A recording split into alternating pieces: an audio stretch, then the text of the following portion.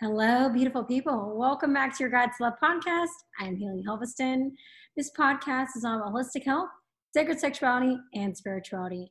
I have Jessica Ferrone here. She is the Loving Guide off Instagram, and she is an intuitive spiritual guide. Welcome. Thank you so much for having me. I'm super happy to be here, ready to jump in with you. Yes, y'all. We've got a juicy, fun conversation for y'all. So tell everybody more about what you're doing. So I am a spiritual guide. I help people through just regular relationship struggles that would otherwise kind of take you down into sort of a victim-y space. I help people manifest their best versions, let go of limiting beliefs, navigate open relationships, sex positivity, lifestyle changes, finding ways to really embody their fullest expression and essence in a world that doesn't really hold the safe space for that, and helping them to kind of examine relationships and their environment so they can create the reality that they want for their life. That's about it. I can go on and on, but yeah, I help people figure out their shit and live a fully expressed life as much as possible. Yeah, because I love how you said they wake up from the program, like they embody their authentic self, letting go of all that crap. Because I think that we're in this age now where people are not figuring out, they're really thinking, who am I?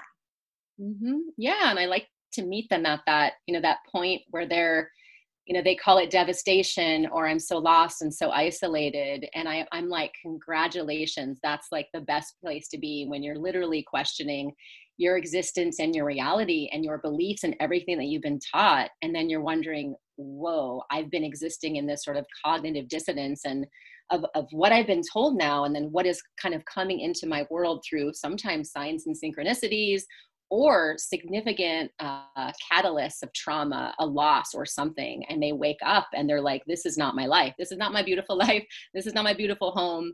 What do I do from here on out? And meeting them in that very lonely, kind of dark night of the soul, it's often called. Yes. And I love that too, because combining waking up spiritually with what I talk about a lot with sexually, and you talk about sexuality too, it's like, wow, that's a great combination. So in terms of your thoughts on sexuality, you mentioned before we started recording how our society just shames us sexually to the point where most people don't know who they are as sexual beings. So go into that. So I think with programming and the shame of our bodies and self-pleasure and our sexuality, that we go through our life somewhat sexually oppressed, sexually unexpressed. And I think that really dumbs us down, unfortunately, to be more susceptible to societal norms and parental norms and religious indoctrination. All these things make us incredibly vulnerable to this programming. It's not our in change, just continues throughout our life. And so I think through that sexual oppression, it's very easy to fall victim to the things of the material world, which we all know is the root cause of suffering. And we're not going to really find happiness with things outside of ourselves or worshiping things outside of ourselves. And so our sexuality is like our essence of our embodied, powerful essence that helps us manifest things out in the world. Kind of like sex magic. And it doesn't mean we have to be deviant and do all these crazy things, but just feeling safe in our bodies, feeling safe to sexually express. And because it's so frowned upon by our systems, and it's like taken from us. And so then we have to figure out, let's chase the white picket fence, or I guess I'm supposed to get married. I guess I'm supposed to have children. I'm supposed to follow this sort of protocol that's set forth by society. And so catching people that are waking up from that, it's what's the word I'm looking for? Symbiotic relationship. Our spirituality and our sexuality are kind of one and the same. And I think you can't really have a spiritual awakening without some sort of sexual awakening. They don't always happen in mutuality. Sometimes one will have the sexual awakening will then engage the spiritual awakening, and vice versa. Yes, I love that. Yeah, because a lot of people, I personally have noticed, and I know people like this, that are very spiritually awake, but it's sexually repressed. It's very interesting. And I think there is something to be said about celibacy and perhaps withholding that part of your journey. And I have met people that I deeply respect that kind of put that on hold and almost to a point of deprivation in order to awaken other parts of themselves and then lean into that kind of sacred intimacy with yourself. Because I think if you can't really lean into touching yourself, feeling safe with your own body, it's probably not best to go into a relationship with someone else unless it's absolutely safe. And so to be specific, what is the question again? I want to make sure In I like terms of society shaming us, religion, and then I talked a lot about how people that are spiritually awake, it's yeah. sexually repressed. Yeah. Mhm. Yeah, I don't know what really to speak on to that other than I would question the validity of their wokeness. If they're still sexually repressed, then perhaps their subconscious is still really running and holding and creating blocks. Because I view spiritual awakening as this sort of kundalini full chakra engagement. And so we're talking about our sexuality, our sacral chakra, that to have that blocked, but then to have everything open to me wouldn't allow that absolute flow, divine flow. But again, I'm not a complete expert in like spirituality and sexuality, but when you're talking specifically like how can somebody be spiritual but also be sexually repressed, I'm not quite sure. I don't have an answer for that. Yeah, no, I love your take on it because I think that, the religious programming, and then you brought up too before we started recording, I was talking about that post with you about purity, what is it, purity culture?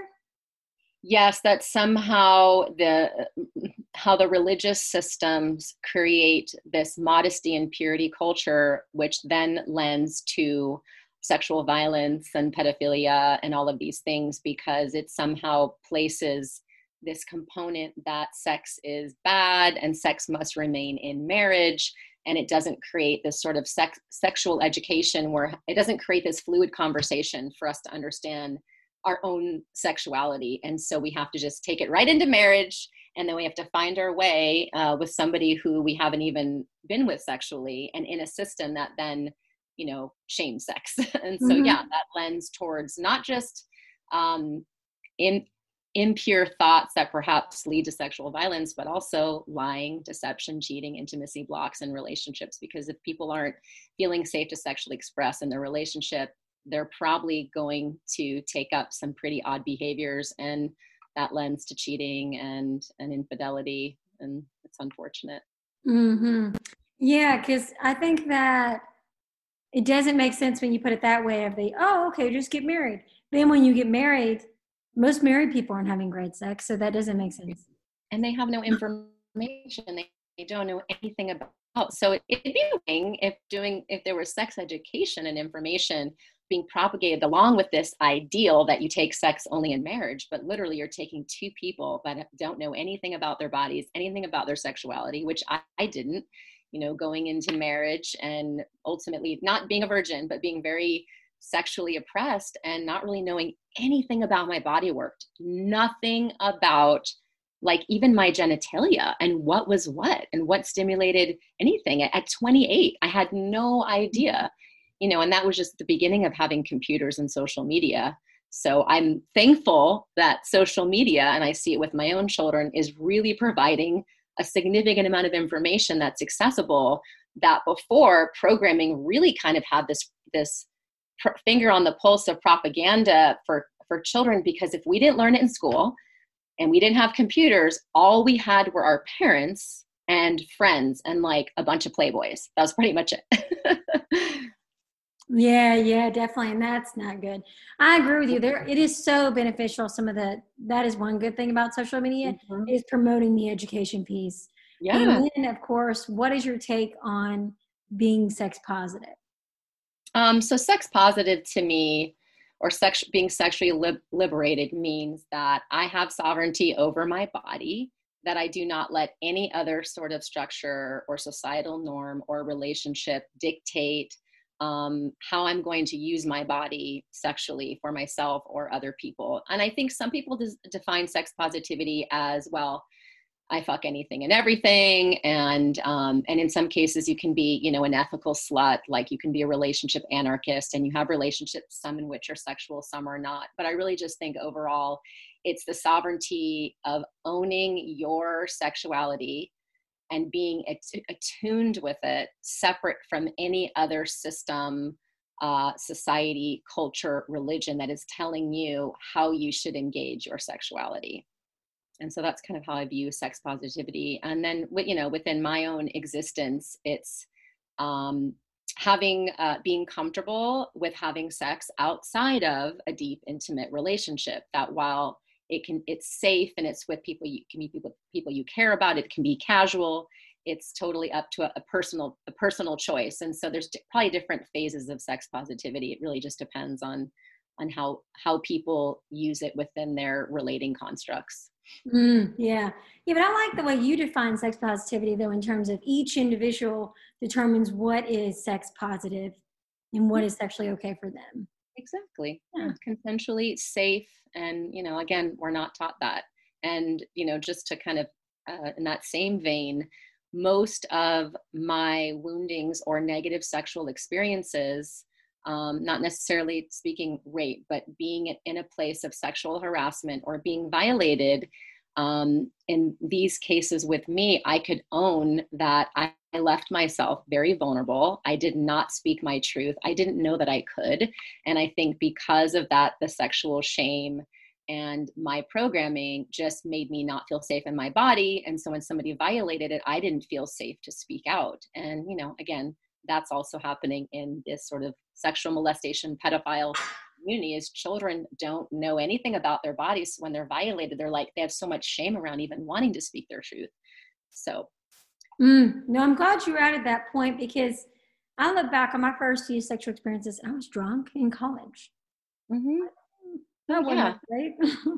Yeah, I was drunk, high, putting myself, like doing what my dad said, which was never drink, never be stoned, and never be alone in a room with a boy or a closet. And I did all that. And in all those cases, like, I have those memories of being in really uncomfortable situations that did cause me pain back then. You know, it's not haunting me today. Like, I know a lot of women who have suffered like situations where it was like, you know, brutal and not beyond their control.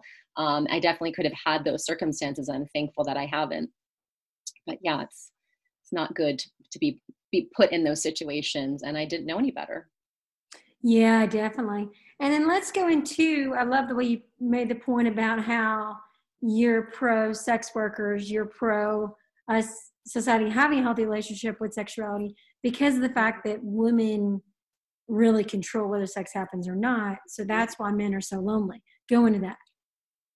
Yeah, so I've experienced this in my own relating history, being in an open relationship and dating, both men, women, and so a lot of most of my information comes from that experience, and also from reading a lot of information, relevant books on kind of this sort of power play dynamic of this system shaming sexuality, shaming our body, setting up this kind of my way or the highway to relate within relationship and marriage, no sex education, which then is going to lend towards women kind of commoditizing sex, where they want, well, I need to be married, I need to do the, because they're being programmed to believe this story in their head, that this is what they need in order to give it up. And then the men are looked at like they're just a financial means. They're just something that's going to provide a paycheck and take care of the kids and allow them to do whatever. And so they're looked at as a commodity. And then ultimately sex becomes scarce for them. And so I believe all forms of sex work and pornography serve this, exactly what the system has created, which is a deficiency, a scarcity of this sort of natural, sacred sexual dynamic that would happen between male and female, masculine, feminine, same sex, whatever it is, which is, you know, that's our indigenous tribal roots of being primal, being sexual, when that's thwarted, we're going to need to somehow take that out somewhere. And if we can't, it's going to create a very dysfunctional system that's going to lend towards sexual violence against women, and also just incompatibility of the sexes.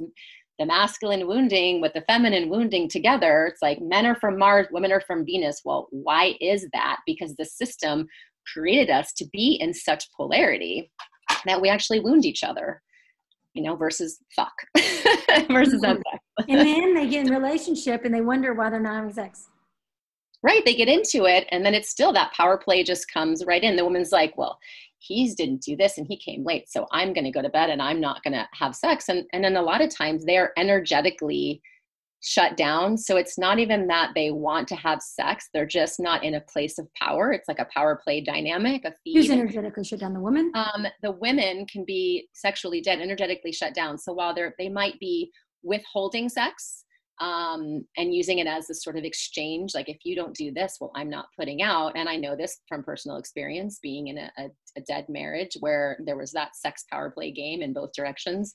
So I think the women just kind of shut themselves off, and they're already disempowered going into it because they're not embodied in their sexuality anyway. So it's very easy for them to withhold because they're not really wanting it.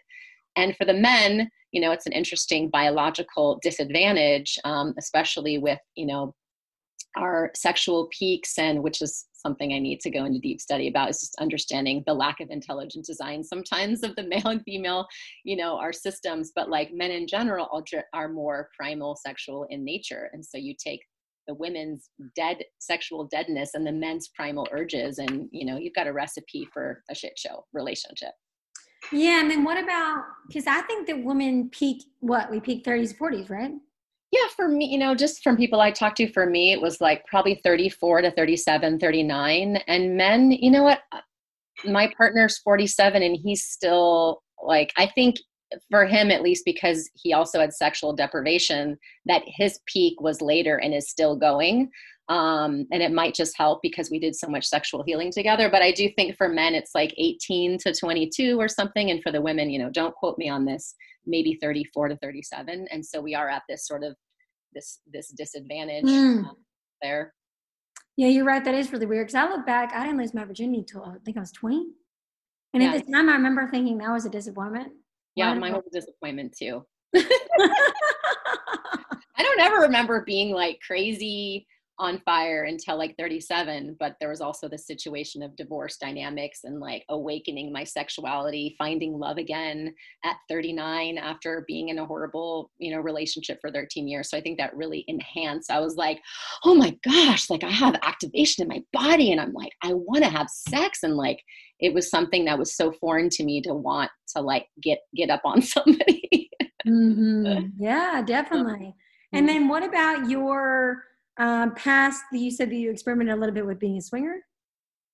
Yeah, in this relationship, we, it's a long story, and I'll try to make it short. But we were together for 2 years in monogamy, always serial monogamous. There was not this day I woke up where I was like, I want to fuck other people, or I want to fuck in front of other people. It was like we had gone through a double divorce, lots of therapy,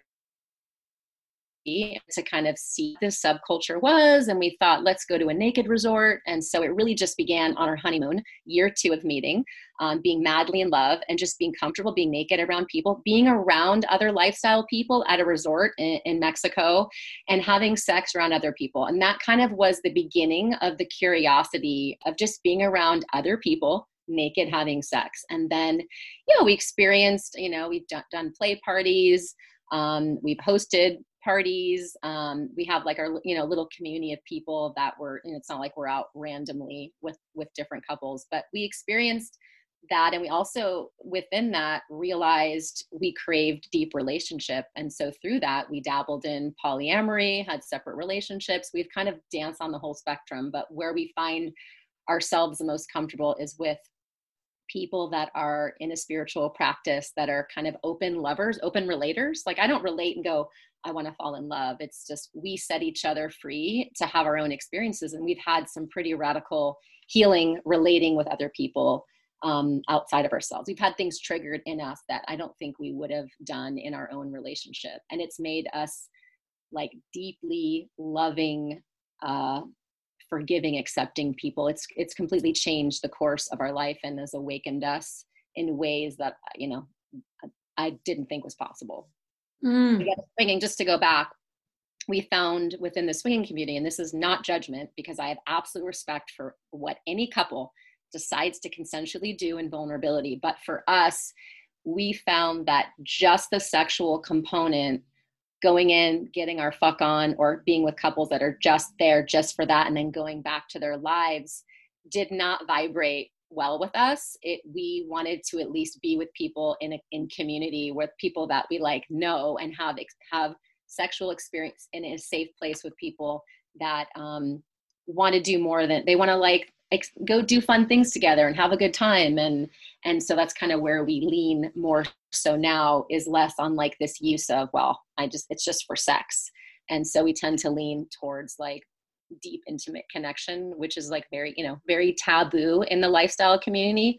It's like, what, you do that? So we're on the taboo side and we're fucking proud. I love that. Yeah, but I like how you combine the sexual with the spiritual, because I feel like that would feel empty if that's all you're doing. Yeah. And I can't, if I'm not, my upper chakras, my like heart and my, like, I'm not making some sort of spiritual deep connection, I don't feel safe, which is harder for me to find in the lifestyle or even in the open poly community, to find men that are going to see me and honor me and value me and look at me as the queen, the sovereign queen that I feel that I am and want to be. For my partner, it's easier because women by nature want love. They want connection. They don't want to just be fucked. That's it. And so for him, it's far easier for me to find like relevant connections that are nurturing and feeding, where I feel safe and I can go on a growth, like I can connect with them deeply and have a reflective relationship, even if it's casual and sexual, is much more difficult for me. And that's just across the board. I think for all, I'm sure there's a bunch of women that could listen to be like, oh yeah, I agree. It's easier for the men. It's harder for me to find, embodied spiritual men that are open. No, I feel you on that, since I'm in the dating market. But do you think part of that is because men are taught to be disconnected from their emotions and not have an open heart?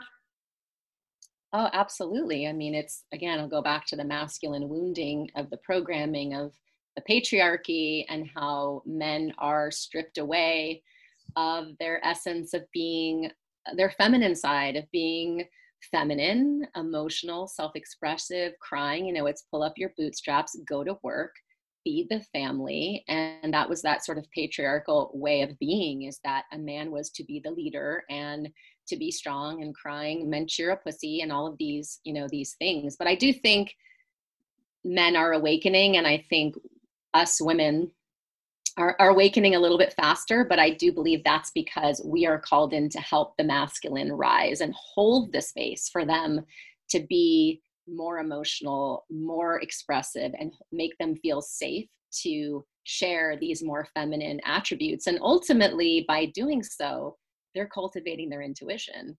By being more self-connected, by feeling more safe to express, they're more in unity with themselves, more in flow, and they're better lovers, and they're more vulnerable.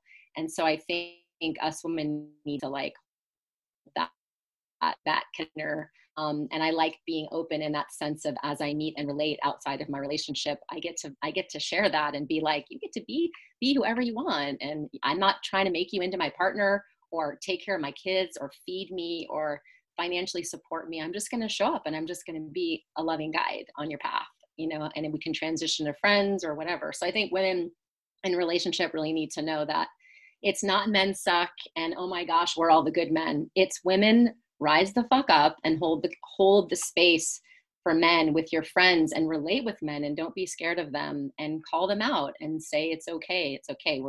This is, I think, what's happening on a global frequency level on the planet, is that women are kind of rising up first, and now it's time for them to step in and make it safe for the men. That's my feel. I agree with you about that. I hold space for a lot of my guy friends, and I think that the last guy I was with, I feel like when guys are open, you're right, the sexual experiences are better.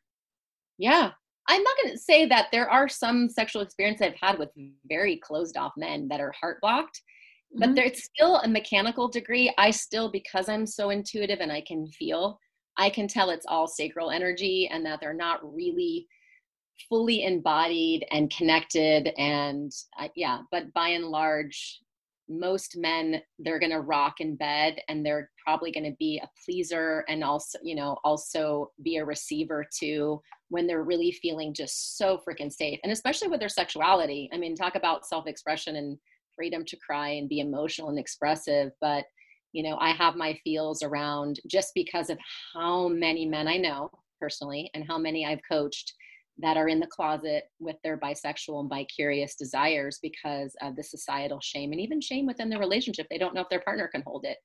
And I'm just like, do it anyway. Like, because if you don't, if you're hiding parts of yourself in relationship, and I talk about this all the time, it creates blocks within you and then intimacy blocks within your partner. And time stamps your relationship. It will hurt eventually over time if you hide these really dynamic parts that want to express and move through you. It's eventually going to sabotage your life and keep you from awakening and evolving into your fullest expression. Mm-hmm. I agree with that. I talked with someone earlier about that in terms of it will cause low libido, or you can Yeah. get turned on, or yeah. Yeah, and even physical ailments. I mean, anytime we shut down parts of us that want to move through, even if it's sharing a story of like a horrible, some men they have woundings from the church, or they were abused by a mother or father figure, or they suffered a great loss of a parent, and that created that blocks between their heart and their solar plexus, sacral, and it makes them not able to show up fully, and they bring that energetic pain even while they're having sex. So it's like they're passing that sort of energy out, into the world, and it's all unconscious. Mm-hmm. And then, of course, we got to talk about this too, the shaming of drugs. Yeah, my favorite subject. What do you want to talk about? Why do they do that? So I believe there has been, and this is as old as time and it's ancient. We've come from the plants. Everything is conscious, has a consciousness that is alive, struggling, tongue-tied. And that I do believe that there's been a war for our consciousness. And there's been a lot of upticks. If you think about the timeline of going back to ancient alien civilization, all the way up until like peace, love, and the Beatles and the Grateful Dead in the 60s and 70s, free love. Anytime there's been this sort of insurgence of a drug that makes it out there, it's very interesting what the government and systems do in order to propagate that drugs are bad. And oftentimes a drug will become illegal, a Schedule 1, Schedule 2 drug, and pulled off, a felony. And then just coincidentally, some other really horrible street drug will make its way out into these marginalized communities. And I know a lot about drug history, but, the insurgence of marijuana and, the reefer madness movement. And this is something that my partner enlightened me to, because he studies so much about this and he works in pharma and biotech. So he's like pharmacologist, loves everything about drug history. But he pointed out that marijuana and other sort of psychedelics were creating unification in these segregated communities between especially within the music community and jazz community. And so there was this sort of unification happening all across the board of so many different cultures. And so all of a sudden what comes in, reefer madness, everything is bad. And so I think that the war on drugs is really a war on smashing our template and smashing the norms. I mean, all drugs and plant medicines have taught me is that there is a reality that exists beyond consensus reality of what we've been programmed to believe. And it breaks down all societal structures. And why would the system want something like that to infiltrate? In fact, I'm quite surprised at the movement of the psychedelic and plant medicine communities. I'm really excited, but I'm also really weary, because I do wonder how this system's going to come in and commoditize and pull and make money off of psychedelics and somehow control it in some environment and patent certain ways. Like I heard there was a story of it being patented. I could go on and on, on and on and on.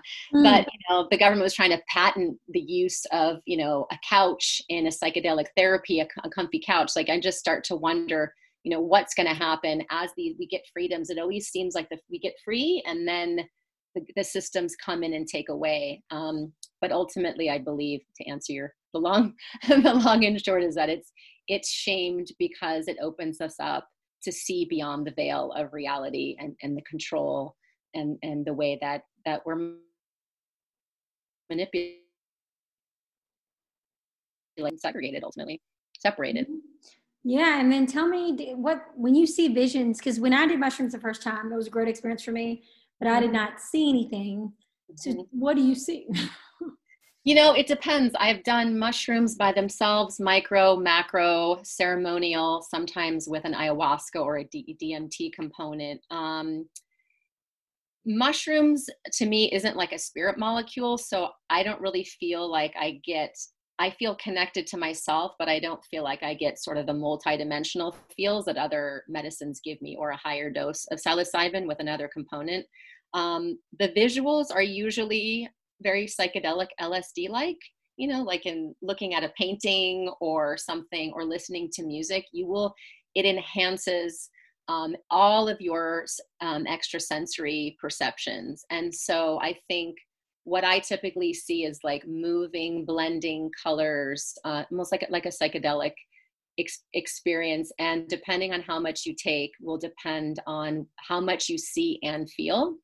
And also psychedelics, in particular, psilocybin is like a subconscious unlocker. So it creates this flow of energy moving through our body. And often we can do shadow work and we can connect to those darker aspects of ourselves that perhaps we wouldn't otherwise feel safe to share. And so it's a great tool to use when we're doing any sort of therapeutic modality. We need to move energy and release trauma. Yes, I love that. Yeah, I mean, when I did, I cried for the whole planet and the world. And yeah, it's like you feel connect. I think it's the connectedness. And I think next to the visuals, the extrasensory perception visuals, or the feelings that you feel about yourself, is the unification of knowing like we're all connected, and the compassion and unity consciousness. And again, another reason why that would be shamed is, any thoughts about us all being together and unified is going to end the division, is going to end white supremacy and racism. And honestly, I think plant medicine is the healing of the world, not just the nation, because it's not about America. It's about this entire, it's global unity consciousness. Yes. My friend got me on his live video last night. It was funny. I always like mushrooms and people doing more mushrooms and having more sex.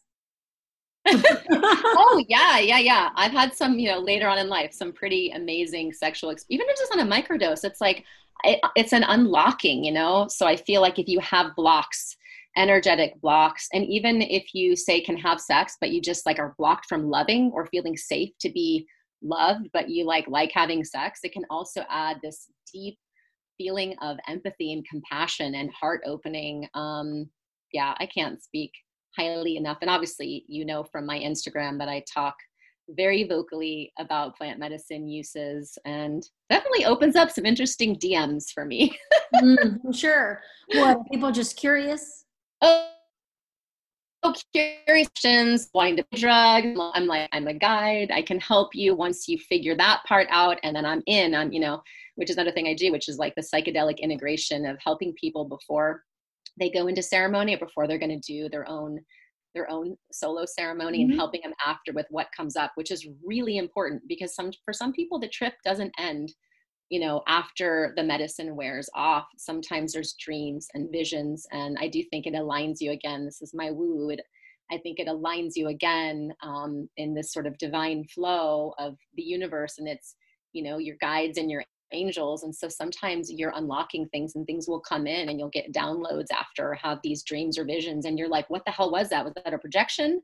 I had such a horrible dream. And I help people kind of sift through and guide them into what that meaning was and what it means to them and what they might need to do.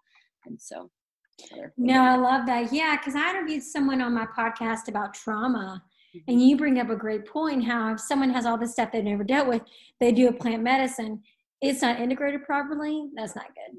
No, it's not. And actually can induce trauma. And a lot of people will do sessions with me when they have major fears or limiting beliefs about, like, they know what the potentiality is if they do a certain medicine and they're really nervous about it. And I just like, I'll hold your hand through it. Cause yeah, there are traumas that will come up, and sometimes we'll have stuff that's past life. Like there's times where I've had visions where I'm like, there's no way that I have experienced that. Like that was such an awful dream and so violent, but sometimes we have to move through those things and let it go. And I always tell people what's coming up sometimes just wants to leave. And if we hold it like and get scared versus just like letting it go. But yeah, the integration is like a critical component, and it's great to see now in the drug communities, especially the medicine communities online, really stressing the importance of pre and post integration. And even if we're just tripping for fun at home or at a festival, you're not absolved of having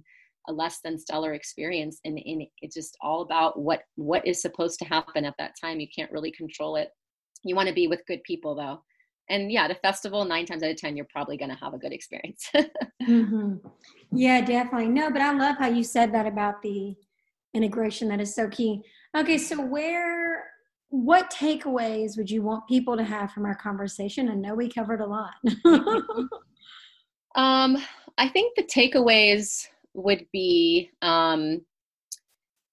if, some of the things that we talked about and shared together resonate with you, hopefully it makes you feel not so alone, and that the understanding that the very first step in like our journey to ourself is just knowing that there's something more than what we've been taught, what we've been told to believe, by our parents, education, religion, whatever. And that questioning our reality is very normal, and having like an existential crisis is very normal, and that it's important to engage tools. And there's so many resources out there in self-healing communities and places that can affordably hold space for you. And there's also a lot of people that can guide, that know how, like being an intuitive guide, I can separate my ego and show up and really hold space for somebody's experience, and also bring my journey and my heart forward, which unfortunately a lot of psychologists, and depending on if they're intuitive, they have a lot of boundaries with how they're going to show up. And so I think we heal in relationships, and we heal in these safe, vulnerable containers. And so it's really important to get that communal support. I would not be where I am today without having a guide helping me through these parts of my awakenings and questioning my truths. And we can't really do it alone. We're not meant to. We're communal, connective people. And so I guess the takeaway would be, if anything resonates with you and you're questioning your existence and how you've been programmed, and you're dealing with shame, and there's parts of you not expressed, to know that you're not alone, and to get help and to get guidance. Yes, I love that. Yeah, that is so key. Okay, so where can everybody find you? I am on Instagram as the.loving.guide. I have a website too that I don't really use, lovingguide.com. And then my Facebook is Loving Guide Life Support. And they can Google my name, Jessica Ferrone. And yeah, if you just search Loving Guide, you'll find my link tree online. And I do a lot of videos and offerings, obviously all free on Instagram. I'm really passionate and dedicated to moving whatever wants through in the most compassionate, loving way, and feisty, shadowy way possible. And then I do, sessions from there for people that want like really specific guidance with things that are happening in their life and existence, but that my offerings do feed people. And so I welcome anyone to join me there and say hello. Sounds great. I will place your links below. Thank you so much. Thank you so much for having me and for being patient with me. This is going to be my a first. I've done one, but it's in the ether somewhere. I don't know where it is, but this has been a pleasure. And I really appreciate you having me on. Of course. Listen, I've been wanting to have you. Y'all, be sure to subscribe to her Instagram. It's fabulous. I love everything that you're doing, because both of our work really goes Yeah, together. compatible. Yeah, we are hand in hand. I see Yeah. you there. Yeah. I And it's so appreciate seeing you important. there. Yes. Yeah. I love your takeaway about loneliness, because that was something I really dealt with when I first when I first got on the spiritual path. Like I Yeah. got fired from my corporate job, and then I started another corporate job and I hated it. So I left Catalyst. that. Catalyst. Yeah. Yeah, Yeah. basically. So I was like, oh, I have no idea what is going on here. Yeah, it's lonely as fuck. I was very lonely. People always ask me about that. Not there. They see me now. I'm like, this was not me 4 years ago, 5 years ago. I was by myself, and I got a guide. And then I started to meet my tribe. I started to meet people, meet like-minded. I broadcasted out and met people. I still am baffled by that, but here I am. Yeah. Yeah, I'm actually going to a breathwork class tonight. And I met the girl through another friend. So That's you're right awesome. I about need that. to If do you that. set the intention to attract community, you will. Absolutely. And sometimes we're limited just by our own speech and our ego, and we need to get out the way. So instead of saying, I don't have anyone right now, I'm so lonely, is to flip that and reframe that and to say, I need community.